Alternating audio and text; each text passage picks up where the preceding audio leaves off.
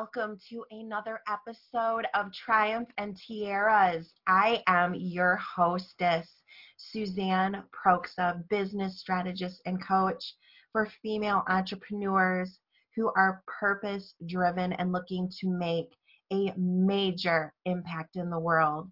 This podcast is my passion and is intended to showcase women who have overcome obstacles to hopefully inspire and empower all of you to do the same. And now on with the episode. Hello, everyone, and welcome to another episode of Triumph and Tiaras. I am Suzanne Proxa, your host, and I am here today with Belkis Clark Mitchum, and she, yet another person with an amazing story.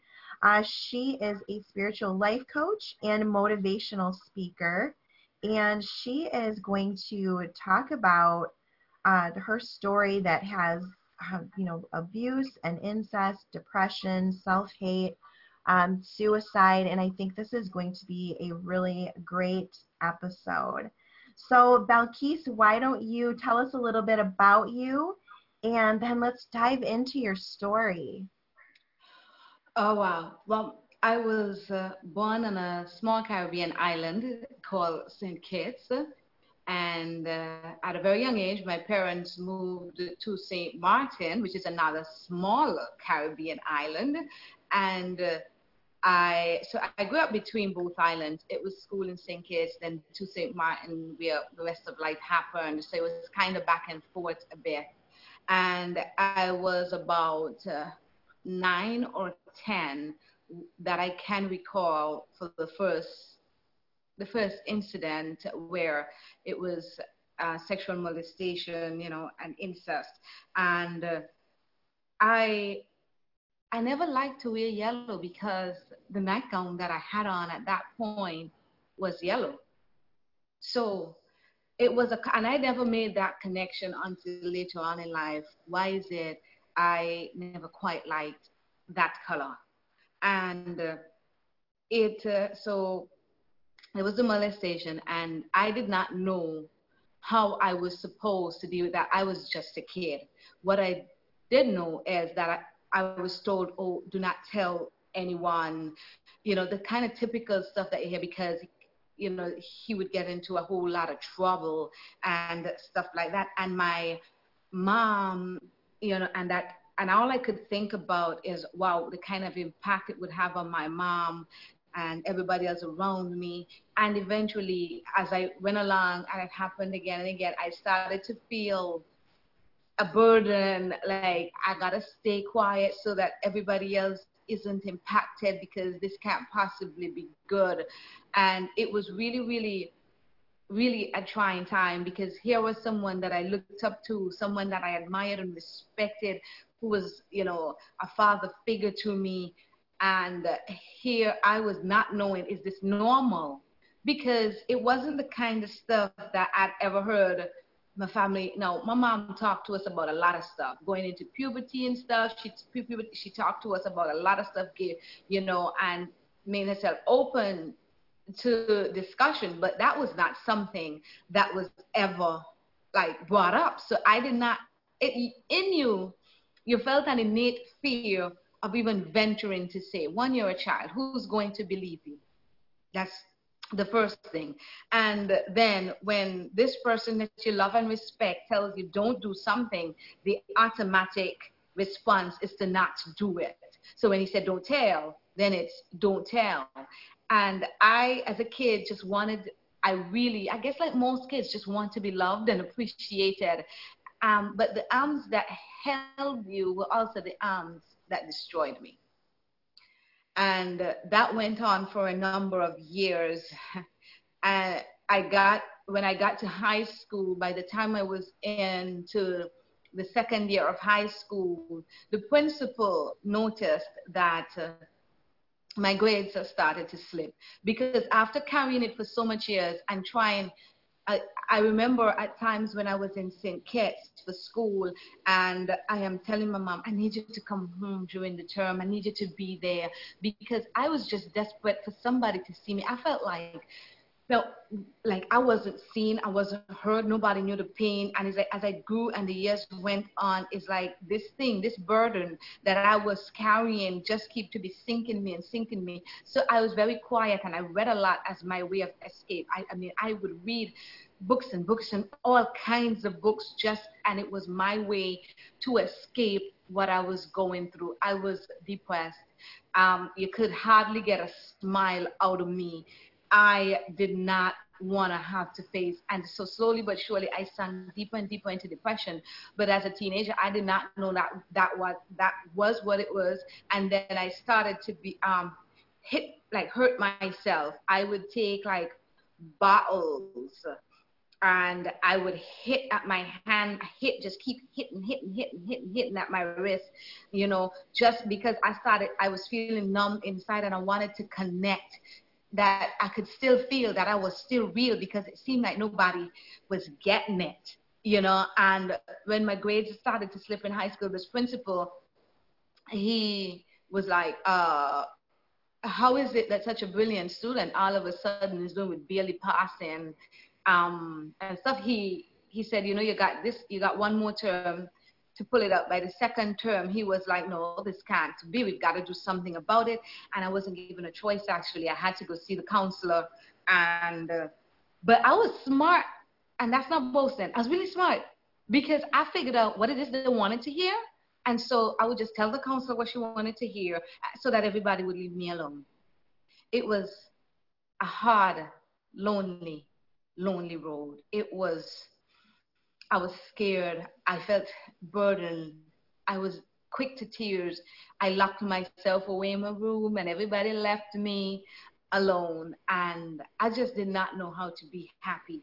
I understood happiness in my brain on an intellectual level, but I did not know how to be happy, how to not be sad, how to not feel pain, how to not feel disconnected from my own self. It's as if I was existing in a body, but I did not know how to connect the emotions of being that person. I didn't know who I was supposed to be, because I'd pretended for so long, from a kid coming up into my teenagers, I pretend into my 20s even. I just pretended for so long. I became good at it. I was an expert at putting on the mask that everybody else wanted to hear, and it became too much. I remember there was a cousin of mine that I had not known about, who moved to our village, and we kind of, you just meet somebody sometimes and you click. And we clicked, and we just started talking. We did not even know we were related. We just started to talk, and he was just a really, really good friend to me. And, he realized that I was sad a lot and depressed and stuff like that. And he would always encourage me. And then slowly but surely, I started to share my story with him. And he was the only person that knew. And he really, in my lifetime, he's been one of the few persons who understood trust and friendship. He never one time said, oh, I gotta go tell this person or that person so you could get help, or so this. No, he was a friend. He extended a hand in my darkest moments when I thought there was no one. He was there. And at the age of 15, I just couldn't. It's like for some reason, I think I couldn't get him on the phone in a really dark moment. And I was ironing clothes for school the next day for myself, my brother, and my sister. And there was a bottle of dry sherry on the cabinet near to where I was doing the ironing, where in the room. And everybody else all the other kids were outside playing or watching TV, and adults were watching TV in the TV room. And there I was on the Sunday afternoon, ironing all these clothes for the upcoming week, because we wear uniforms to school.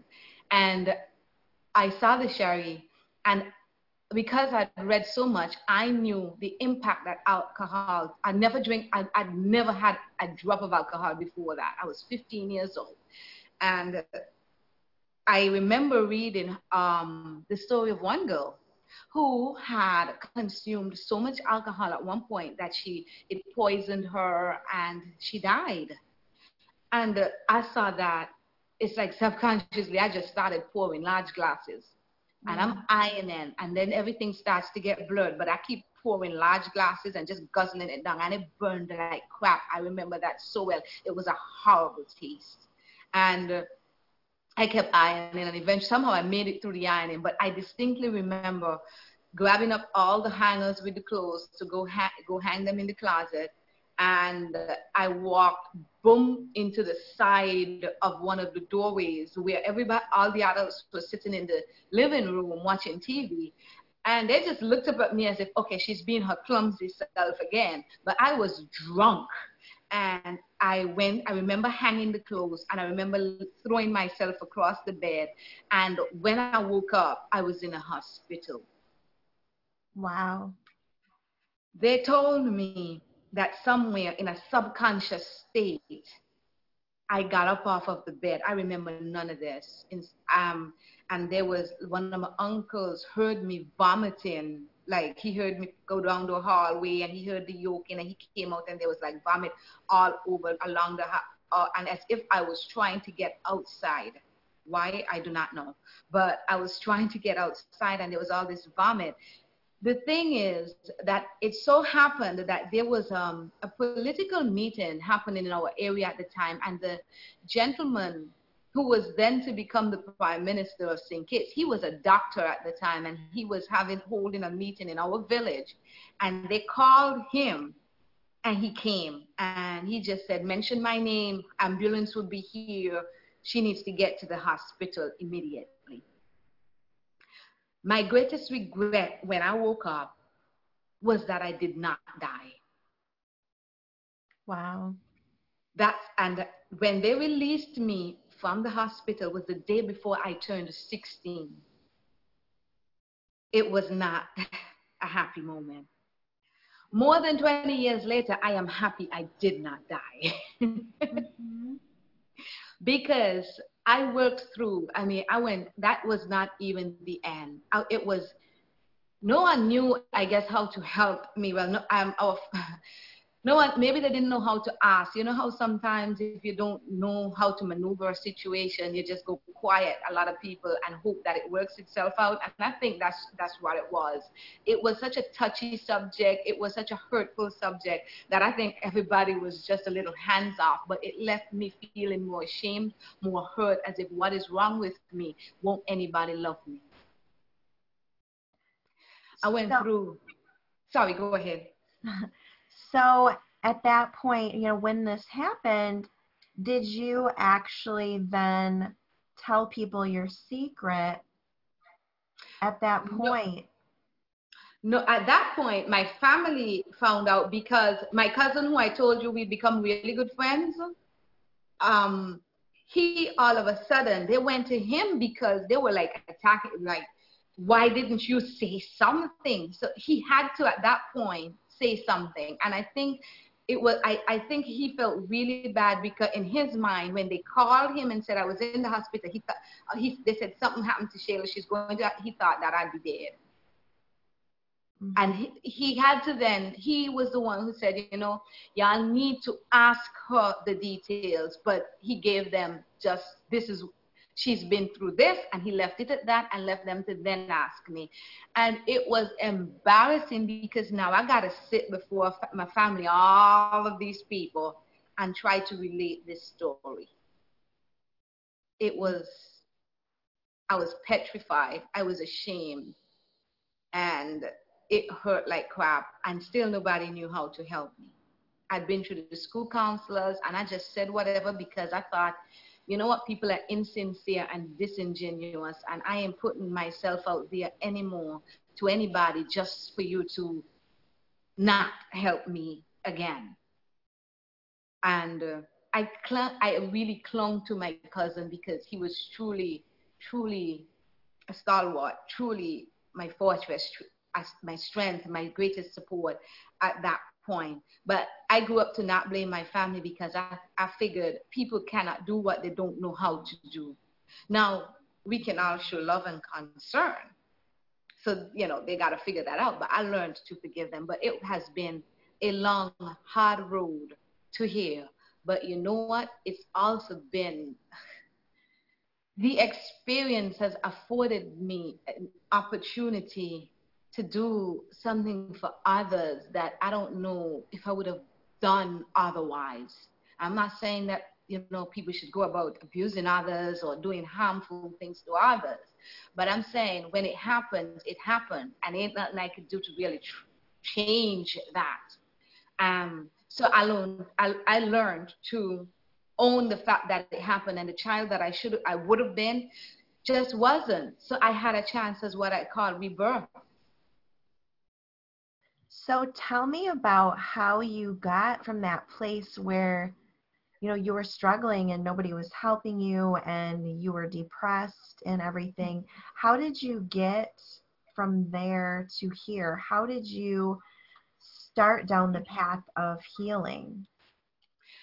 I read a story. It was a random story in some book at school about a girl who had tried to commit suicide, who had also been abused. And I could so identify with a lot of the raw emotions and the confusion that she felt.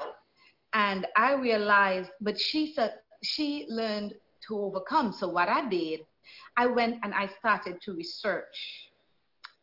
Reading is a good tool a lot of the times, and so is writing. One story, and a cousin telling me there's more to you. And my mom, in her way, trying to let me know that I was loved. It might not have been the way that I wanted it at the point, but I learned to realize she was trying to make me feel loved, to reassure me that I was loved. And my cousin never gave up on me, and he kept, so somewhere in between, when he told me, girl, how much I scared him by what I did, and when I saw how it broke my mom, and they started telling me like there's good in you and you can do this. My cousin really stood with me, when I think about it, Suzanne. And he kept pushing into me. And so he said, I need you to make me proud of you. You could do this. And it made me want to try. It awoken something in me like that was desperate for a life beyond the pain, a life beyond the depression, a life beyond the suicidal thoughts. And my faith, I grew up in a spiritual home. And so my faith is what also came into being. All of a sudden, I sat down one day, I will never forget. I liked to draw. And I drew a picture of a young girl lost in a forest. And on the top, I put, God of the universe, where are you? So it was a combination of the story I read, finally my cousin getting through to me, my mom's effort to reassure me that I was loved, so the support system, it broke, and that suicidal attempt and the fact that I was still alive, and my faith, all of a sudden I was like, okay, I could challenge God. If you say you're real and you say they're quoting all the scripture all my life to me, and everybody's saying, yeah, there's something good in you, show me. Show me how it's good. Then I came upon the story of the young lady, and it inspired me. We should never underestimate telling our story and what it can do for someone else. You see that flame called hope? That is an engine. That is like fuel to a fire. Hope. It's when we do not have hope that we've got a problem. But when our hope is inspired and it is ignited, we want to live for something. We want to look for better. We are motivated. We want to take the step. But so those were the key factors that came into place. I started to write. I love to write, actually. I write a lot. I used to write a lot of poems. But I started to journal. I started to put down exactly what I was feeling.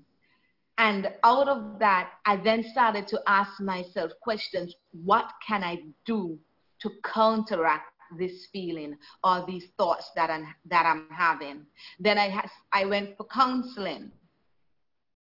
And so all of these were the ways in which I started, but it started with hope, with faith, and with support.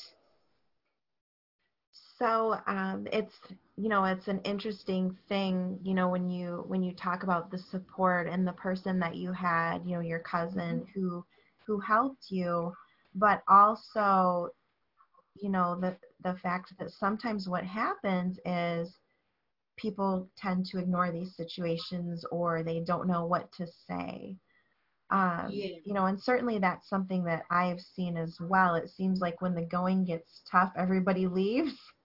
Yeah, I don't know. And they kind of, people become uncomfortable when others are in a bad way, as if somehow, I don't know if they think it's contagious, stuff like that, or if they feel they don't know what to say, so they should say none. Sometimes just being there, I can tell you, sometimes just being there, even when we're pushing you away, still just be there.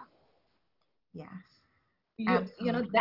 that really makes a difference, because it's a reminder to our subconscious. It's that you being there is a reminder that there's hope for better, though it feel like hell right now.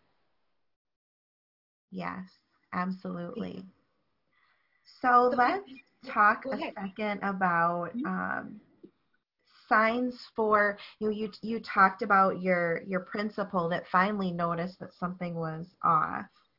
Yes. Are there some signs that, parents and teachers and other people can look for to kind of trigger them to say, okay, something is off here?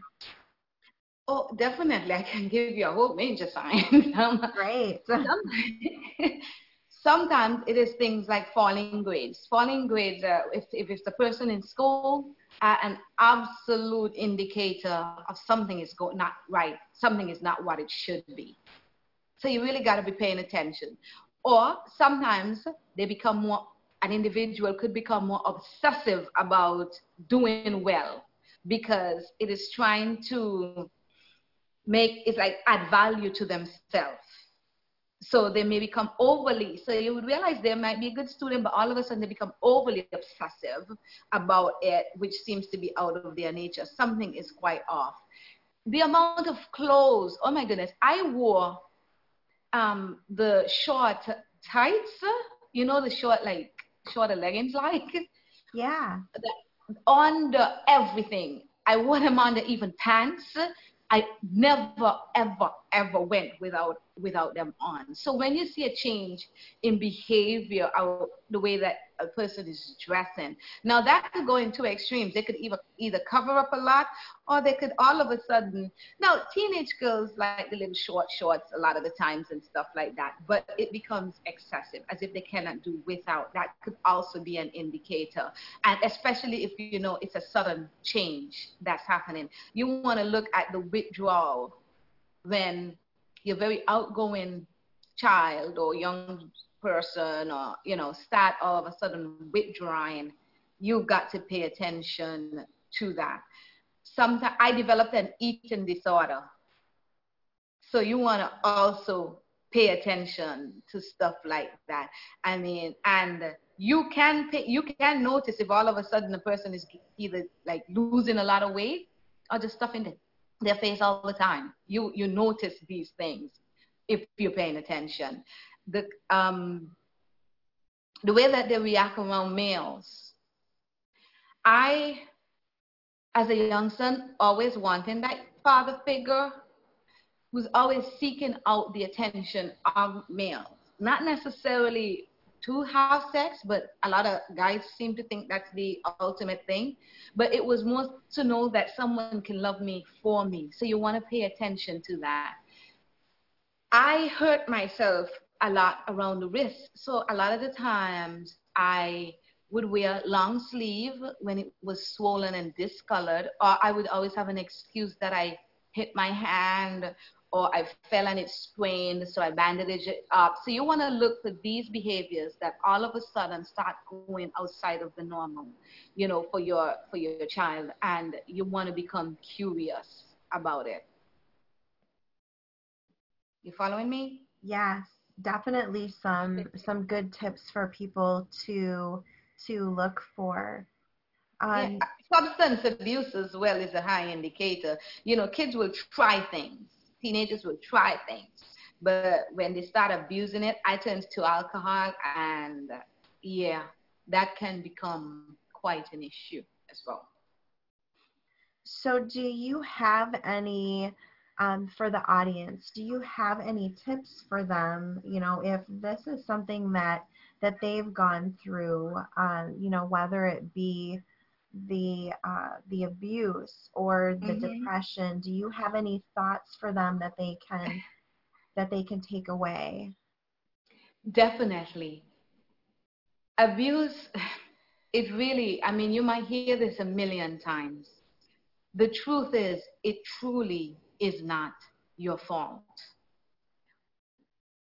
An individual, I used to blame myself. The truth is, I felt like I would just lay there and let it happen.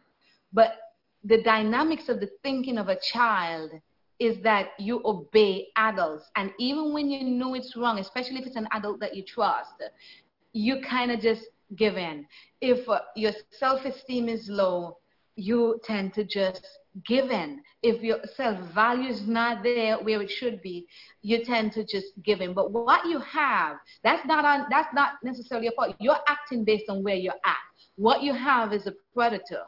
You have an individual who see a weakness. It's like they see a tear, a slight tear, and they decide to go and rip it open. That was their decision, especially if they've got more knowledge, more experience, older than you are. No matter, they took advantage of a situation. And I need for persons to understand that it really and truly is not your fault. They made a decision to exploit you. You cannot carry the responsibility of their action for the rest of your life, and you sure cannot let it imprison you. So it is important to let yourself know it isn't my fault. And yes, it is also important to understand that a crappy thing happened to you. But you know what? The reality is it did, and it won't change. You cannot change the past, but I need somebody to know that you can definitely change your now and your future by the decisions that you make. And you might feel ashamed, and you might feel like you need to cover up because, everybody else has a normal life going on, and here you have this burden and this trauma to go through. But I want to share something inspiring, that thought process I went through. When you're faced with whether depression, suicide, or abuse, or any trauma, any pain, any hurt, it destroys a part of you. And we spend all of our time trying to reclaim what was destroyed. My advice is to let what is destroyed stay destroyed. But from the very ashes of the destruction, you can start to rebuild. And you have an opportunity that nobody else has. Most people get just, okay, yeah, they go through their life and they coast through on, I am this person or that person. You get to rebuild, remake, and restore who you are. So it is the perfect opportunity. And that is why the Phoenix is a part of my logo, because I believe that as individuals, from our ashes we can rise. So take those ashes and you build them into the very foundation of who you are, and you use them to reinforce, and you start to rebuild a new person, and you take that pain and you use it as fuel so that you can go on to do something greater. Maybe the individual you may have been without the pain would have been great in themselves, but pain has a way of giving us this awesomeness. It's like the more pain I have is the more explosive I can be on the world. So I say, take your pain. Take the fact that crap happened and turn that crap into your most creative awesomeness, and you move forward. You learn to fashion it, because ashes are good for something. For, as a matter of fact, I know people who use ashes for beauty, as a matter of fact. So I say use your ashes and reconstruct the beauty in you. But do not let the thing that depresses you, the thing that pushes you to suicidal, the person that abused you or hurt you or caused you some trauma, do not let them win. Do not let them get to live their life and take away yours, because then they get an opportunity at two lives, and you deserve your life. That would be my advice to them. Do not let them win. Take a chance on yourself. Give yourself the opportunity. There is more strength in us than we often know. And take your ashes and create your most beautiful self. That is incredibly powerful. And, you said you get to rebuild. And I think Yes. that is very important to remember. You said you get to rebuild, take that pain and use it as fuel. That's Do right. not let them win, and you deserve your life. And I think that those are fantastic takeaways for the audience, no matter what the situation is or what they have been through. I think that that is incredibly powerful. Yeah, because it is the truth, and it is what I saw I had to learn to do for myself. I had to learn to reconnect to who I am. I did not know who I was, so I would sit down and meditate on what made me feel happy, what made me brought me joy, and I would literally write it down, so that I could seek out things of this nature. And I started to think about what brought me sadness and what seemed to destroy me, and learn to identify my triggers. And I went through a process, and that is what I help my clients to do: go through the process of self-discovery, and then recognizing what your prisons are, the things that imprison you, and what triggers those bars to come down that you want to lock yourself in away from the world. And so we learn to identify triggers, and we go through processes and different activities, so that we learn to identify who we are and connect to who we are, not who people say we should be or expect us to be, but who we are in our core, so that when we do anything, we are fully engaged and in the moment, so that our lives become awesome, because we are so present in the little moments, which actually are our great moments. Thank you so much for that. And I think that the audience now, after listening to you, I'm sure that there are many women who have been through these things who would love to know how to connect with you, how to find you online. Would you like to share that? Oh, sure. Persons can always check out my website, www.belkisclark.com, or they can find me, Belkis Clark, on Instagram, Belkis Clark on Facebook. I have a Facebook group called Unleashed, and we deal with amazing topics. We are dealing with betrayal at the moment, so we go through topics that really matter to to the persons in the group. We bring in other experts in the process, let people share the story and make it a great environment. So that's the group Unleashed on Facebook. They can connect with my business page, Belkis Clark, and they are on my website, www.belkisclark.com. I'm on Pinterest and Instagram as well, Belkis Clark. They can find me right there. Awesome. Well, thank you so much for being on the show today. Again, I think that this is going to be very helpful for a lot of women. And so I am very grateful to have you on the show. And thank you so much for spending a little time with me on a Sunday. That's all right. Thank you, Suzanne. I actually love what you do, and I listened to a number of them, and I went like, this is actually pretty cool. I like that, and so it is absolutely an honor to be here and share with your audience. Thank you. Yes, this show is definitely my heart and soul in this one. So that means a lot. You're welcome. Well, thank you again. And to the audience, thank you as well for hanging out for another episode. And I will see you all in the next episode. Thank you for listening today. I hope that you found some inspiration from today's episode. If you would like to find me and check me out, you can head over to SuzanneProxa.com, or if you are a female entrepreneur who is purpose-driven, head over to my Facebook group at fempreneurs.biz. Thank you so much for listening today, and I will see you in the next episode.